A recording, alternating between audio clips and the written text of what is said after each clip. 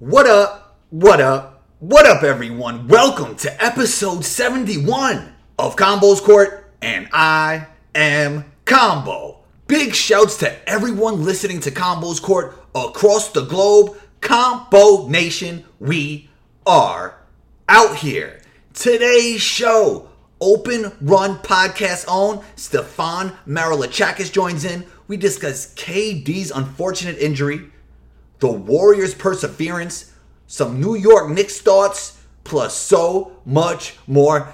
This was a great conversation. I really enjoyed it. I hope you guys enjoy it as much as I did. You know you can follow me on Instagram at 12combo. That's ONETWOCOMBO. Make sure you go subscribe to Combo's Court and Open Run Podcast on your Apple Podcast app. Intro music by Luca Beats. Let's get into it.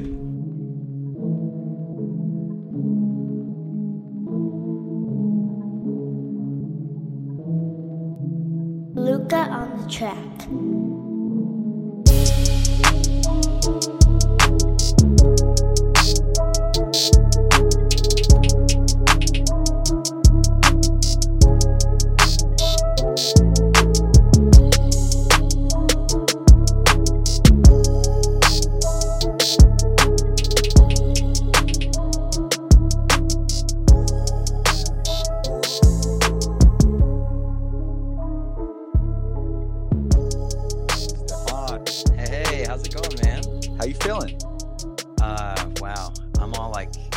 Twisted up today. Yeah, you had the coffee going. I just had some as well, man. I didn't know you were a coffee guy. Oh yeah. I'm just feeling like, well, my instinct was to say I'm excited because I'm really excited to talk, but it really distressing. Like we didn't book this recording knowing it would coincide with, in the wake of like the worst NBA Finals injury in history. Yeah, it's crazy. We thought it actually might be a finals wrap up, and now it actually became a little more time sensitive, this conversation. Yes, suddenly. Look at us. Timely guys. Stefan Marilachakis. I got that right? I appreciate you so much. Yeah. Tell us a little bit about yourself, about Open Run Podcast, how that was created, because I'm really interested in that. I created a podcast, and I kind of want to know how that all came together. All right. So, yes. So as our man just said, my name's Stefan Marilachakis. I just wanted to say it again because I can't believe you said it right. Come on, man. This is Combo's Court. We get things right, man. So honored, speechless. Yeah, I host this basketball podcast called Open Run. It started as a project with a friend of mine, where an old friend of mine is a guy by the name of Jesse Williams, who's an actor. He's an activist. He's a basketball fan. He's overall wonderful man. And we had been, we'd met doing odd jobs in New York and had always been doing some writing projects together. Basically one of the friends who is your co-conspirator, and you're always looking for ways to collab on stuff. Right. And we, at a certain point, he lands one gig and then another acting gig. He goes to LA to pursue it full throttle. And we're on the phone all the time talking basketball. So it just became intuitive. I was like, we should probably do this, because the thought got into my head like 10 years ago almost, because I was in a band that was always on tour. Really? And what was the name of the band? So I was in a band called Caveman. Okay. And we went kind of almost everywhere. And that involves a lot of driving around, and you can get, as much as I obsessively listen to music, you can get ear fatigue at a certain point where you just are kind of recorded out. Right. And so we started listening to, spoken things, not so much audiobooks, but we started getting into podcasts. And then that's where my love for podcasts was born in late aughts, early tens. And then it seemed like this intuitive thing, like, why don't we combine these things? Also, at the time when I was in Caveman, I started doing a column for ESPN called Caveman with a Van, where I was interviewing so I'm just still laughing that that's the name we went with, where I was I was interviewing other musicians who were really into sports or athletes who were really into music. So like I was talking about Spurs and Sixers hoops with like Dave Hartley, who plays in a band. One of my good friends plays in a band called The War on Drugs. Or then I would talk to Matt Bonner about shows, a show he threw at South by Southwest, things of that nature. And that's the overlap. That's so interesting because on my podcast, I often have people in the hip hop industry. You know, I like DJ Clue on here and Hollow Don, a battle rapper, and like I want to discuss basketball, but I also want to discuss music as well. So it's interesting that you took that route, and I kind of think I'm taking a similar route. Well, dude, yeah, and the thing is, what I really dug was, I mean, because you know how it is. I feel like often people in one field lionize people in the other. Right. And it's something where true. It was just really cool to. Don't get me wrong, I was not being lionized by anybody, but I mean, the field of music is often something that athletes will aspire to, or vice versa. And it was cool to see overlaps like non-basketball. I once interviewed this guy, Ben Bridwell, who sings in a band called Band of Horses, and he happened to be close friends with a guy, Jeff Samardzija, who was pitching for the Cubs at the time. Okay. And each of them were talking about different things about their daily experience that were similar. Traveling all the time, you know, like how they navigate being away from home, bringing totems from home that remind them while they're on the road. It was just interesting things about, you know, high pressure, high stakes. You have to perform in front of a big audience. Yeah. You're always away. Anyway, yeah. So a lot of similarities. You know, it's funny. I just recorded a podcast with a battle rapper, and I found out he plays a lot more basketball than I do. He told me he played 8 times a week. So you never know. Yeah, he said he plays 8 times a week. I actually haven't put that episode out yet, and I will. It's like, yo, he finds time to play this much basketball. It's like you never know who's playing the sport. You know, it's crazy. That is insane. Yeah.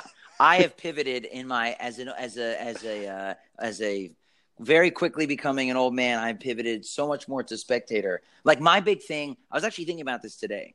My game, if I join a pickup game, is so old man. It is the vibe that and I'm sure you used to joke about, where it's like, wow, who's that angry guy who's just standing under the bucket throwing elbows the whole time? Like, I'm veering towards that. And it's not by design. Well, it's a little bit by design. It's like you play the hand you're dealt.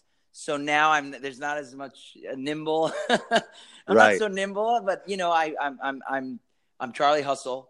I'm bringing the elbow grease, and I'm really working on my rebound game. And, you know, occasionally driving to the hoop, but, you know, it's a lot of workman stuff. But I was thinking about it today because my most regular activity now, and it happened because I got married and I wanted to, like, be fit as a fiddle. I picked up running last year. Nice. And that's gone with me. But this is my segue into KD speak, if you don't mind. Go ahead. Which is because I thought of you this morning. I was going for this run. I knew we were going to talk. I was thinking about the fact that the other day I was out in California and I went for a run. I was there for a different wedding. And I went for a run, and for a second it was on a trail. I don't normally do that. And my ankle bent a tiny bit, and it was no big deal. I went for a run. I'm not even a competitive person.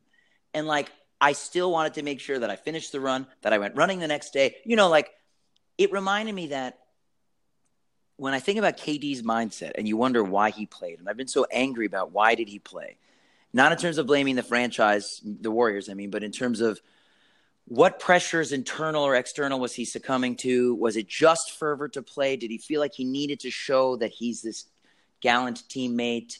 Was he compromising the long term for the short term?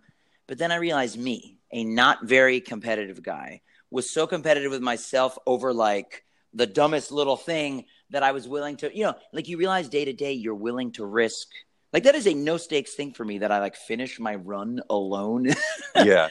And you realize that if you're an actual competitor at a really high level, let alone all the external factors, that guy must just be tortured inside that he can't get on the court. So anyway, I just thought it was funny that I was like, when I talk to Combo, when I'm on Combo's court later, I'm going to be like thinking about how hard that fire must be burning for him and what it's like to, I just wonder, do you think that he was pressuring any people around him? Do you think that there were any voices calming him down? And I'm just all twisted up about how this unfolded, how it could have been avoided.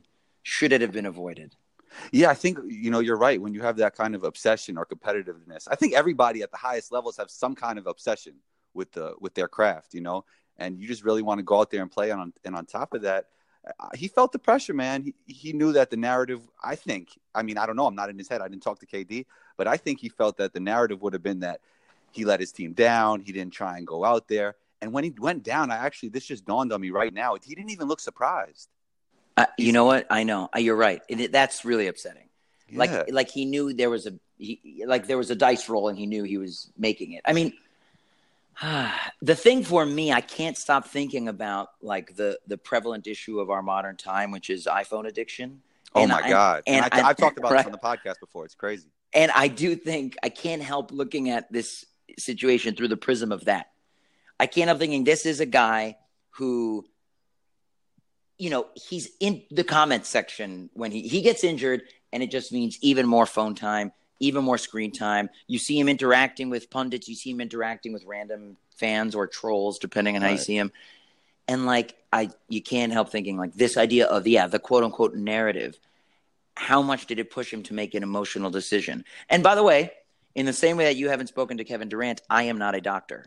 And there is a fleet of doctors who apparently cleared him. And I do not think of the Warriors as like a sloppy kind of, you know, fly by the seat of their pants franchise. And I don't buy the narrative that since they knew, speaking of narratives, that since they knew he wasn't coming back, they figured, oh, whatever, let's just kill him.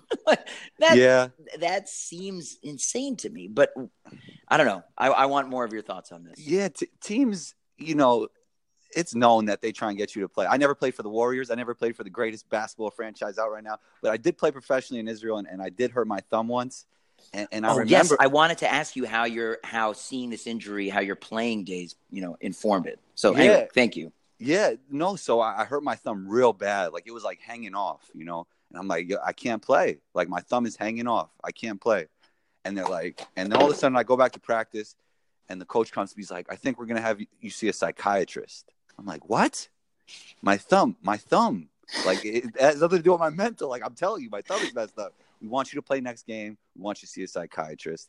And the psychiatrist actually, you know, he got my mindset in a place where I actually wanted to play. You know, he told me one thing he told me was that, look, everybody knows you're hurt. So if you don't play well, everybody knows you're hurt. And if you do play well, oh my God, he played well with no thumb.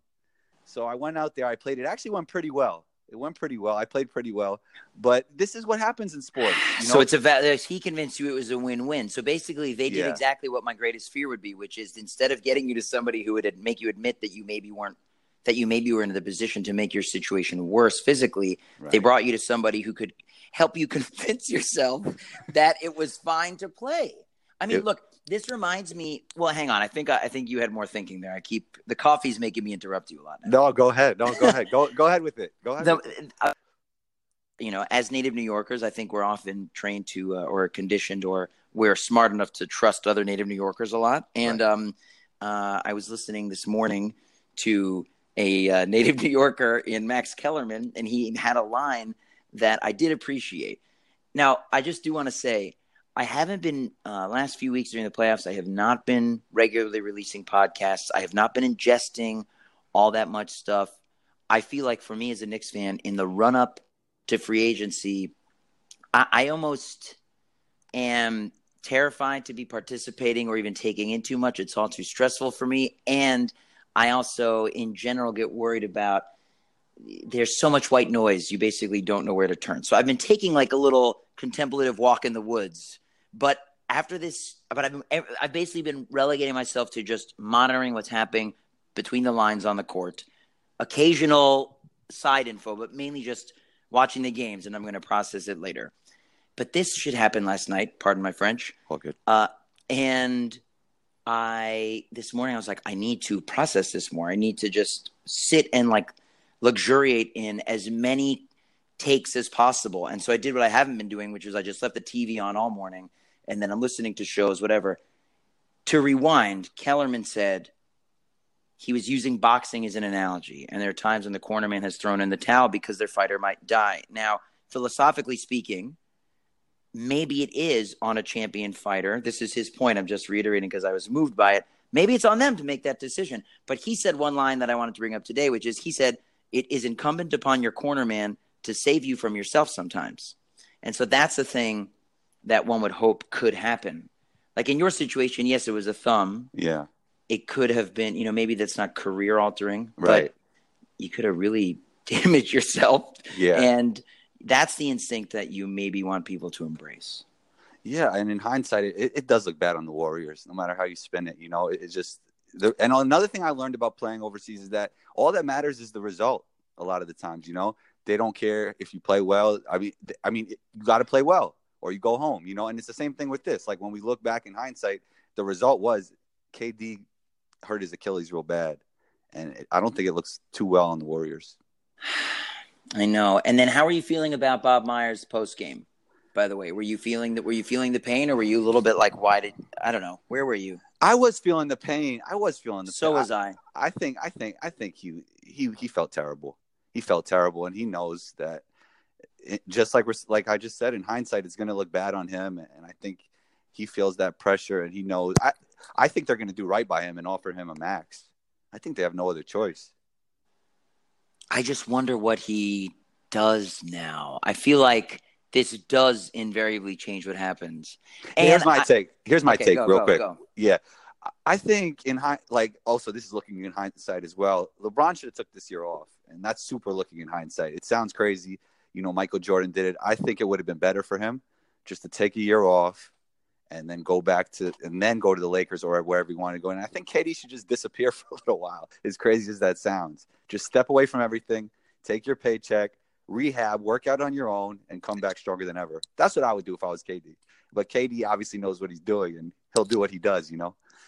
Well, I mean, listen, Michael went and played baseball. Maybe Yeah. KD can pick up bridge or something.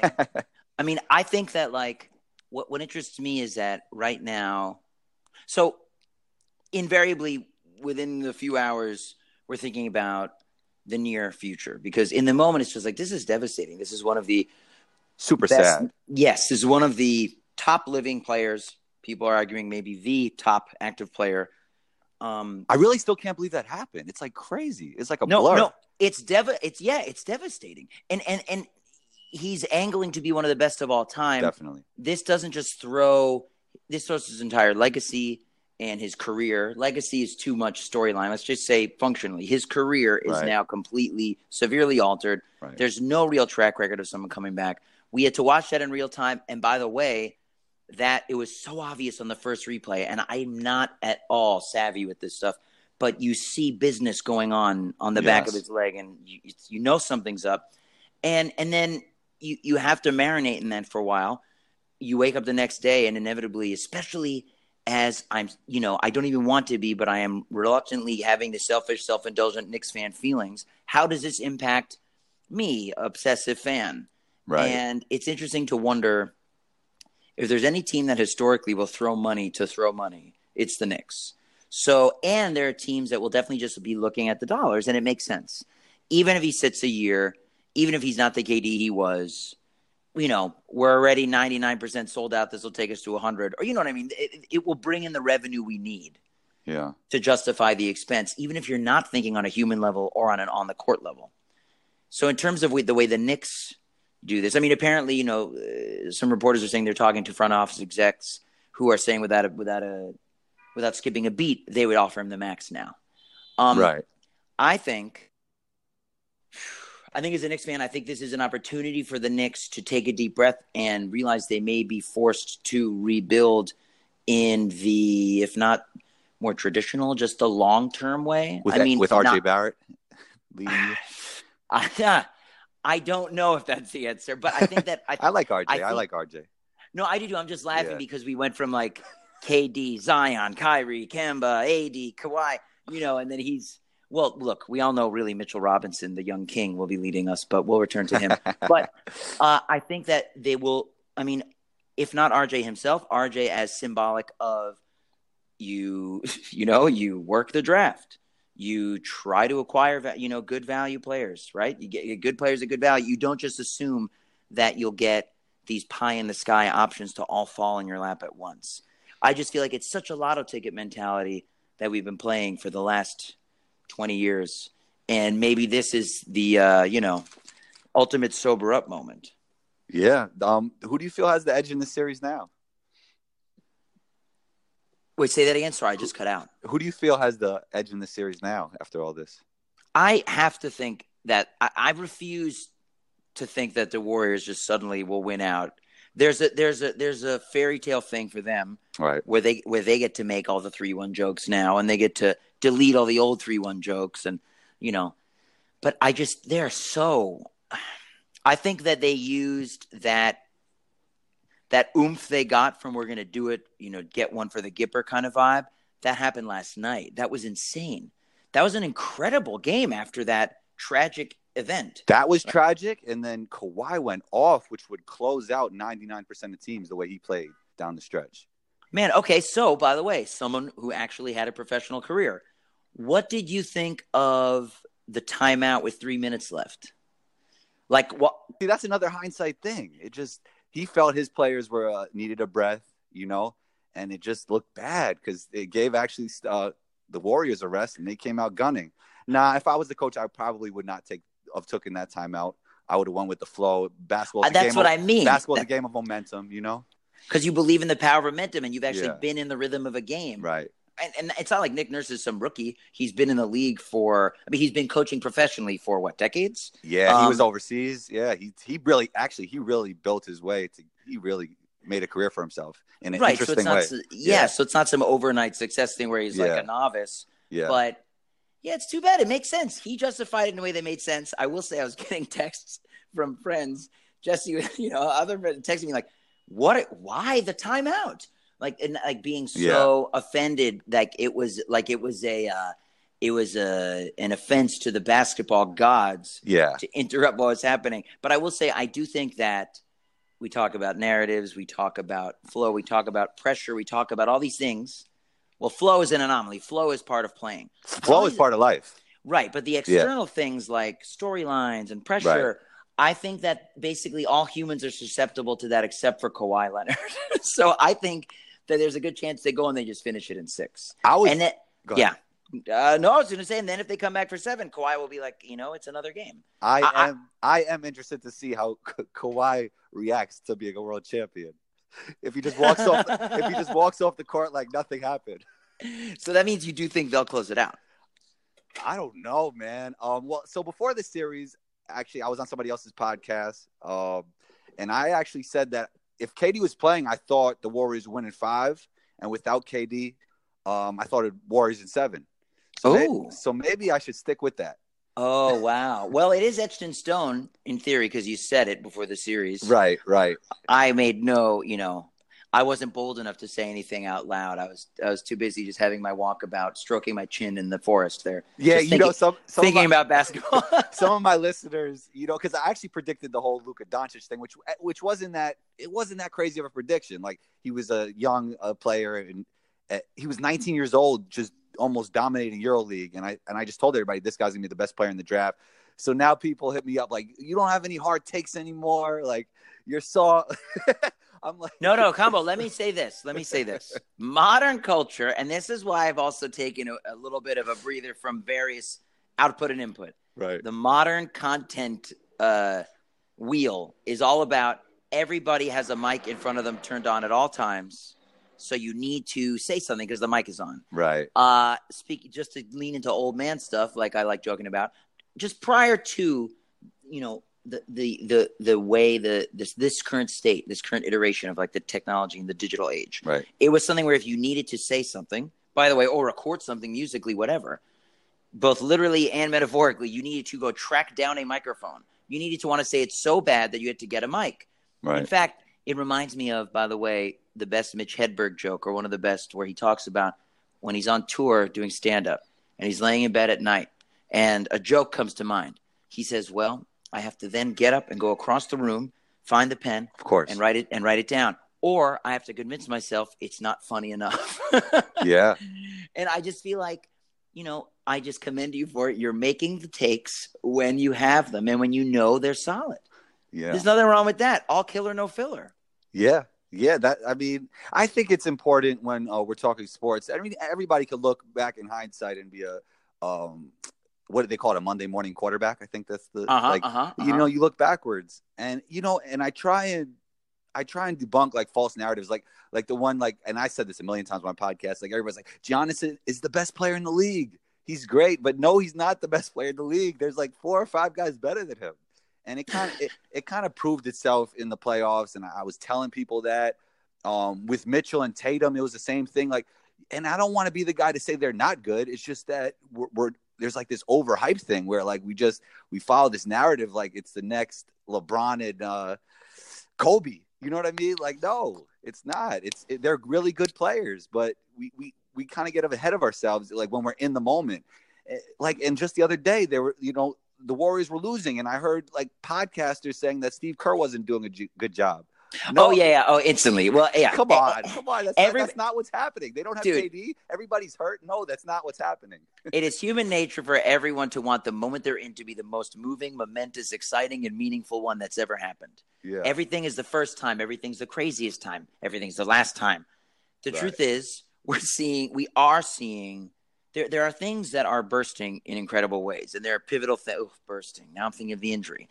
There are things that are blooming, let's say. Like, I do think that we're seeing something crazy happening with Kawhi. I think there's some stuff solidifying there. I think it is incredible to see the Splash Brothers last night and see that, oh, man, like they will splash no matter what you try to do. Like, it's crazy. They're ridiculous. It's really stirring stuff as much as – I'm historically, because of my rampant Knicks fandom and sad sack kind of losing culture I have over here, I am angered by the Warriors. But I will say, I feel like the Warriors, by no means are the Warriors better without KD, or have they ever been? There are points during this. No way they're better. The only comment I'll make is there are points during this run where it feels like that is their more natural state, at least as pertains to the overall betterment of the league. I don't want to take some big moralistic stance anymore about KD for going, but it is validating. The quality of these finals is validating in terms of, wow, these finals were competitive because this unbelievable guy wasn't on the Warriors. He came back last night, and he's unbelievable. It's clear there's no way they're going to lose. KD's on the floor. Now, I wish this is not how it would have turned out, though. It feels like, so does everybody. It feels like he should have. I'm just being talking about Monday morning quarterback. If he comes back and they win, everybody's excited. But it felt like the way things were going, KD was going to move to another team. The Warriors would continue to be a dominant force, but not in a way where it's like they're sweeping the finals. You can turn the TV off now. But in terms of they will be dominant in the West, but maybe they can finally have some competition. He'll go to a team. By the way, Klay Thompson himself in the postgame says Kevin Durant is such a talent. He could go to the 30th team in the league, 30th best team in the league, and bring them to the playoffs. Nobody said it better than that. I agree 100%. Right, and that's reality. And LeBron's the same way. And LeBron is another player who's the same way. And that's what separates KD and LeBron from a guy who's great like Steph and a guy who's great like James Harden, which I think Steph is better than James Harden. But guys like that, there's a difference to me. Like, I think KD and LeBron separate themselves from everybody else. That's just my personal opinion. I wonder with Steph lately has just been absolutely blowing my mind. Yeah, he's ridiculous. The thing with Kawhi is he's been reminding me of the fear and inevitability you had when you were rooting against Michael Jordan. When you're rooting for a team that plays Michael Jordan, it's like there's the tidal wave. I'm pretty sure it's going to crash on the beach, and it does. It is inevitable. I agree. Kawhi gives me that feeling, and I've noticed that Steph gives you that feeling. It's not in the same aggressive Terminator way, but he puts up circus shots, and you're like, yep, that's in. And someone even pointed out, by the way, in terms of him and his partner in crime, Klay put up a 3 last night, and Steph did the thing in the middle of a finals game where he walked away down the court like all good, calling that it was good. Yeah, instead of staying that for the is board. Definitely demoralizing to the other team. So his threes dig real deep, It's just like they know what they're doing is inevitable. So I would just say Steph to me is flirting with that zone. In terms of the quaking in the boots that he can inspire. But I completely hear what you're saying. And I am really curious, to your bringing up LeBron, I think that with every passing season, I'm more amazed at what LeBron has been and is able to accomplish. Right. And it's almost like people get so mad, and the only thing they can compare him to is Michael Jordan or himself. Like the way that he's been able to. I mean, he's not only is he's changed the way we think about. I guess for me, it's like, how long can a player's prime really be? How long can a player be a viable option to carry a team essentially on his own? How long can a player go without a serious injury? He's changed the thought of player empowerment and how they're supposed to impact both where they play and how they play and how the contracts are structured. Right. I mean, I heard someone talking today about how it's just always assumed one and ones. Right, right. I heard that too. Right, Kawhi will do a 1-on-1. This will do a 1-on-1, right? And it's like, the point that was made was, we were all doing it because LeBron is setting the tone. But what was kind of implied or buried in there is like the big mistake people make is to imagine that LeBron is an example that can always be followed. LeBron just has certain abilities that, for whatever reason, cannot actually be matched. So people can't actually, you know what I'm saying? You can't really assume that you can mirror what he's doing. He sets great examples, but he also just like is so anomalous in every regard. So I'm curious to see how all that stuff in LA unfolds. I'm curious to see what happens there, what the restructuring is, who they get to play with him, because now everything is up in the air. And I know AD is supposedly Knicks or Lakers. I don't believe anything anymore. I don't think there's any, like 99% of rumors are just that. And so until you get like actual sourced info, I don't see how we can make any real predictions. But unless, AD, unless Woj tells you, then it's happening. Well, then we have to believe it. But do you think AD, as much as I quote unquote hate all the hypothesizing, now it's all I want to do, where do you think AD ends up? I don't think. Oh man. See, yeah, it's so tough. It's so tough. Does part of you want to say that he should stay in New Orleans? Because I would like to see him in Zion stay. And on top of that, I mean, the Lakers have some pieces, right? I wouldn't, you know. I just think that it would be really cool, since New Orleans is like one of the, if not, you know, it's always in contention for being the great American city. I feel like Holiday, Zion, AD, right? There's okay. Now what are we doing? And can you attract people there? And I know it's a small market. I like the idea that Zion isn't freaked out by that. It would be cool to see them together, man. Yeah, maybe everybody should just stay. KD stay, Kawhi stay, AD stays. Kyrie's out of there. That's pretty much 99 to 100%. Yeah. I can't believe I'm already like eulogizing the almost and never was KD Knicks era. I mean, I don't think it's looking good for that right now. I mean, I think it's very like okay, but not because the Knicks won't throw the money, because he would feel tied to staying in Golden State now. You think? Yeah, I think he also has a security blanket in with the Warriors. With this injury, there's so much uncertainty, and then you go to the Knicks. You know what I mean? Yeah, which is like Uncertainty Boulevard. I know. Exactly. You know, he already has uncertainty with the injury. So yeah, and he does have this player option, which is interesting. He's a $31.5 million player option with Golden State. Let's shift to the Knicks, though. What do you feel about Kevin Knox's potential? Because everybody's so high on him, and now I'm hearing that there's a lot of people already off that bandwagon. They're off Kevin Knox. It seems. I'm completely freaked out. If you look at there was a rookie ranking. Gosh, was it? It was either PER or like win. Basically, there's a rookie ranking where Mitchell Robinson was the number one most efficient rookie, and you went to the very, very bottom, and it was Kevin Knox. It's crazy. And I forget what the metric was. I'm spacing now. Sorry, but it was, if it wasn't plus minus, it was PER or something. Anyway. It's frustrating because with only 1 year, you can. It's frustrating now to try to gauge like only 1 year in, like, oh well, they could have taken Shai Gilgeous-Alexander because they needed a point, but they were like imagining Frank was going to work out, and maybe they still do. Does anybody think Frank will still work out? It's too early to weigh in on that. You know, I don't want to just like dismiss Knox because he had a rough year. Yeah. Is anybody still like? Are there still people that think Frank will turn out okay? I mean, fair question. Yeah. I feel like me and those three guys over there do. And you know, we all went to high school together, and we're all crossing our fingers.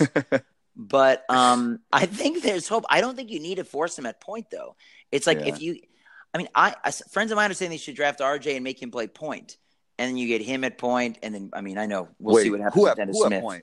That try RJ Barrett at point. Well, I think you almost have to try RJ Barrett at point. I don't know if he could play off the ball. Right. You know? So, and then what is Dennis Smith? he needs the ball too, but right. You could make a case that he could be like a straight scoring, like a spark. Right. He's going to start on that team, so he wouldn't really fit. Like, he doesn't fit a 6-man role in the Knicks. He's a definite starter. So you know what I mean? Yes, it's very confusing, but they will have another look. If they don't get any of these big stars, they'll have another year of ring around the rosy, see what happens with the rotation for like 70 games, and like they will see. I really don't. I actually am not even prepared to hypothesize what the rotations will be. I'm also curious if they feel compelled to spend all this money if they don't land 1A, 1B, or if they can, just try to kick the can down the road as much as possible. I noticed that Bondi at the Daily News put out something today that seemed very – it's so funny. You're so used to just like Hot Take Express in New York, and I feel like it's not the sexy option, but the idea of like just think about rebuilding through the draft. Think about focusing on the future. That is the most viable option now. But yeah, I don't know. I think that – so, okay, we agree. It's obviously Zion. It's pretty obviously Morant. Yes. I don't think the Knicks will outthink themselves with number 3. I think the only way in which they make trades with that pick is AD, right? Yeah, and it's draft night if they know that – because there was that flirtation with the Hawks. They would trade 3 for 8 and 10 or something. I think they only do that if after the 7th pick, 2 guys they want are still available, and they know – I'm assuming their want there is predicated on the Pelicans wanting them. It just feels like nothing will really work for the Knicks, to be honest. I feel like you gotta be. When I say you, I mean me. Have to be at peace with that. And it's not, if I've learned anything in life as a Knicks fan, it is not about the destination, and it's only kind of about the journey. It's unclear what it's about, but we have to focus on the journey because it's all we got. Yeah. Oh, 100%. Yeah. 100%. And so I'm deciding that the Raptors will win Game 6 because the home teams are 1-4 in this series. So I feel like they go to the Oracle. Kawhi is impervious to the hometown pressure, and he decides to. And Lowry, self-professed better road player. Okay, cool. Which makes sense given all the baggage in Toronto. So I think the whole team embodies Kawhi's attitude. Which is really cool, is very cool to see. I know that talk where after the game they leave the court and everyone's just like, yep, okay, next game. That's just natural. People look at the best player. It's a natural thing, to embody that personality. And it's really conducive to being consistent. Yes, to your earlier point, though, I am excited and I have wondered what it's going to be like if they do win, because that's when no one will embody his energy and he'll stay the same. Like, I think if they win, Kawhi will be like, okay, time to go do the crosswords, and they'll all be losing their mind. Time to get in my 1998 Tahoe or whatever car he has. I don't know even Wow! No offense to that. It's a great car. No, that's a great. It's awesome. It's minimalism. It's minimalism at its best. No, I'm laughing with. This is like, I'm picturing he gets home and he's got the thing where you open the drawer and it's just 100 of the same sock, 100 of the same underwear, right? The Ronald McDonald kind of closet. It'll all be New Balance now, but yes, a bunch of New Balance socks because he gets those for free. Wow, I'm telling you, he's having me. He has me checking the New Balance website every once in a while. I haven't pulled the trigger, but he has me looking. No, I would definitely rock a pair of Kawhis. Why not, man? I know they're really doing the long lead with those. I'm wondering when they're going to unveil. I guess they released a shirt. I noticed on Instagram the other day they released a Fun Guy T-shirt that I don't know if it's still available, but that was pretty good. And I hope they're not relying on Kawhi to market this himself. No, it's like meta marketing. Yeah. Their whole thing with Kawhi is like marketing, addition by subtraction. Like we're marketing by not, It's like very, very high level. Speaking of your psychiatrist earlier, it's very high level psychological stuff. Yeah. But yeah, so I now am just sitting on the precipice of these next couple games. I'm trying to quiet my instincts to do too much conjecture about how things relate to the Knicks. Oh, let me tell you this, by the way. This was a sobering moment. Okay. I was walking out of my building to walk my dog the other day. I ran into somebody I know. Okay. And I think it was in the middle of the Raptors-Sixers series. And I made some comment about Kawhi. It was before he hit that game winner. He was just playing great. And I was like, there's a guy I really wish the Knicks could land in free agency. And I noticed first of all, this guy, not a Knicks fan, his face almost fell. And I was like, what am I doing here? Why am I introducing the Knicks into every conversation? The postseason is happening. Kawhi Leonard is thriving. Not only why I'm introducing this, but it hit me really hard in the gut. Like, why would Kawhi do that? And it was so sad. And I'll tell you this, I hope he does. I really hope he does. And I think he's smart enough to know that anywhere he goes will become instantly viable. And my dad remains convinced that, there's still something to be said about playing, in the world's most famous arena, Madison Square Garden, and the lights, camera action of New York City. But man, when it came out of my mouth, I instantly felt shocked. All that stuff we used to hear about the world's most famous arena and everything. I feel with social media, everything is forgotten. Do you mean in terms of no one has a memory anymore? No. Yeah, because everything's happening so fast. Especially for like the people who are 25 and under or 20 and under. Like they're not thinking about the world's most famous arena. It's very weird that people still show out at the Garden. I'm not arguing in terms of. I think you have total merit there, and I do think that in addition to the short memory, I do think everyone talks about the size of the market, but the market's just in your pocket now. The market's just mobile. Right. There is no the game. You're not playing just for the 15,000 people who are sitting there. And you're not just playing for the TV audience. You're playing for everyone with a phone. So it's right. And I love the Garden. I actually. I know your co-host is an actor. I actually made an acting debut in the Garden. I was actually in Delivery Man on the Knicks. Just to let you know that. Excuse me? Yeah, I was an extra. I actually got three seconds of screen time. I will be investigating this. Yes. I don't have the beard back then. You could catch me 3 seconds into a 3-second cameo, if you will, in Delivery Man. Maybe I'll be an actor one day. Wow. I mean, what do you mean you already are? It sounds like.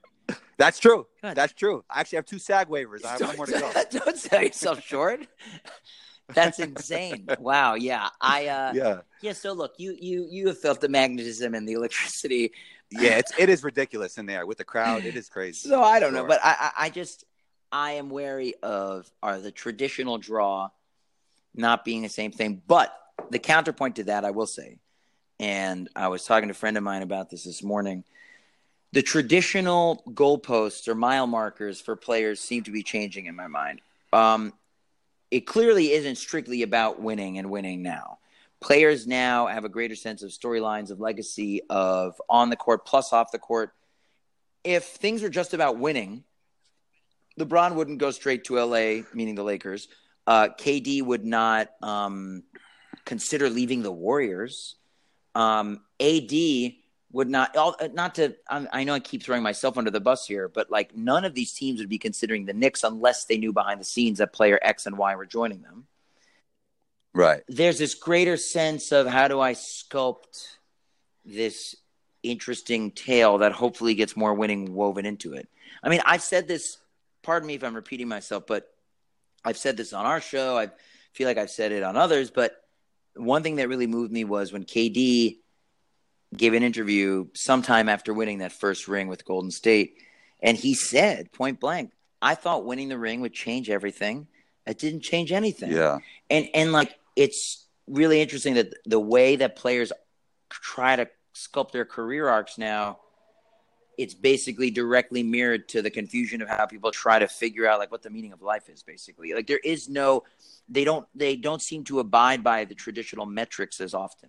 Most players, Kawhi clearly does, apparently, even though he left a very winning culture seemingly in San Antonio. His whole thing is, I don't do it for the fans. I don't do it for the narrative. I do it for winning. But he's the anomaly. It feels as though now there's a greater sense of how can I cobble together a career's, a life's work that has that total meaning or something. That's life. If you think your happiness is going to be attached to some event or something, that's not true happiness, in my opinion. If you think once I take that vacation, I'll be happy on that vacation and I'm looking forward to it 3 months from now. You know what I mean? That's not happiness. I don't think happiness could be attached to an event or a thing. I think it sounds cliche, but it's really in the moment. and the Hey, I'm the process. one who brought up the phrase "the meaning of life," so I'm the cliche introducer here. But I will say, like, you're on it, and I think that KD was basically put face to face with that when he finally was like, you know what, I don't want to get close. I don't want to scratch the surface. I'm going to go all the way in, and then he found it, and he's like, ooh, okay, so maybe that isn't exactly it. And I wonder what is it for him now. I mean, he's doing off the court stuff. Enjoying the game, which now he can't for a year. Enjoying the game is it. It's clearly it. Yeah. Yeah. The one thing I'm not in love with is all this stuff people defiantly saying online, like now all the haters, like you can see that he really cares. Like, are there really people who needed that proof? I'm worried that people love being blowhards online. Oh, this, that. Like, I was annoyed when he went to Golden State. It didn't mean I think he was trash or thought he was a bad player or needed to prove anything to me. And I just feel like if that in any way informed his decision to play, that would be a tragedy, like behind the tragedy. Because it's so human and relatable to know that this larger-than-life, epic, iconic human is susceptible to the same anxieties that like everyone else is. You'd like to think there would either be like a system of checks and balances or just, I don't know what, something in place that would help shield him more effectively than like the average person who's just hitting refresh on their phone all day long. But at the end of the day, I'm sure it's still in there because we've seen the proof of it. I just, to like, you know, bring a little optimism into it, I really hope that because he isn't like a bang in the post kind of player that he can find a way to come back and like remain effective. But there's no, he'll find a way to come back and be effective. I have no doubt about that. Will he be the same? I don't know. I hope so. But of course he'll be effective. Yeah, I guess. Yeah, he's just so. I'm just tiptoeing around the same. I just want him to be the same guy, and you have no basis for saying he will be, and it sucks. I was listening to Bill Simmons this morning. He's like, I just hope this is not him entering the next phase of his career. You know what I mean? I don't want to see that. And I don't think anybody else does. It's just sad. It's like I can't believe this happened. You know, it's still, and then it was like a blur when Kawhi went on that run and it seemed like it was over.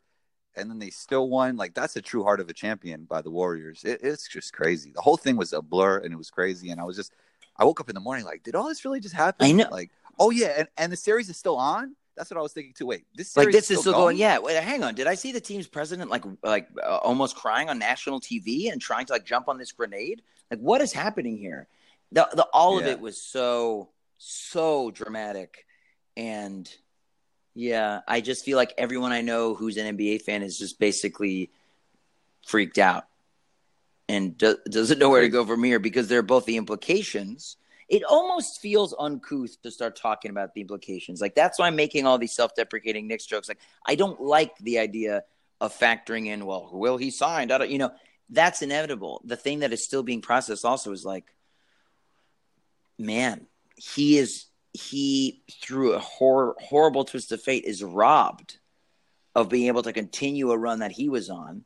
And then by extension, all of us excited fans are robbed of the opportunity to watch him do that. And it's like this collective basketball deflation. And I agree. I think most people really do want to see greatness. You know, we want to see it. And, and hopefully he gets back to where he was. Because either you're rooting for that greatness to, you know, for the outcome to be that greatness triumphs, or that's the North Star against which you're measuring the guys you root for. And that's the foe that you're so excited to root against. No matter what, that's the hub. That's the hub around which everything happens. You're either rooting for him, you're rooting against him, whatever it is. He's the core of all of it. It's like, you know, Jordan made me so mad for my childhood and young adulthood. And I look back now and I just like marvel at everything. And I even then, you know, like I was the one in like section 412, like screaming myself hoarse. On my birthday, he did the double nickel at the Garden. I was there, bro. No way, really? Yeah, I was like 12 years old with my dad. I was there with my dad. It was my 15th birthday. All right, so you're a little bit older than me. I think I was either 10 or 12. That is incredible. Yeah, I was there. Oh, wow. Yeah. And they didn't give Ewing the continuation at the end, which was an outrage. And nobody cared because it was half tourists. We don't want to talk about it. So what was crazy about that was we got the tickets not knowing Jordan would be playing. way earlier in the year. I don't remember how we landed on them because I think. No, because they were easy to get because he wasn't back yet. Oh, I think my dad pulled some switcheroo because I initially had tickets to go to a concert that night for my birthday with a friend, and he was like, "Slow your roll. We have new plans." So March 18th or March 28th. 28th. Okay, yeah, I knew it was around there. I only remember because it was my birthday. Otherwise, yeah, I just would have been guessing. I knew it was March, but yeah, we got the tickets pretty easily because he wasn't supposed to be playing. He was 45. Yeah. He came midway in the season, and we got them early. First of all, that's incredible. Did you marvel at his playing, or were you horrified by? No, I was a Bulls guy when I was a little kid. No way. Yeah, I was a Jordan. I was a Jordan guy. I'm a native. I love New York. I'm a native New Yorker. New York till the end. But yeah, I got in, man. How did that happen? Yeah.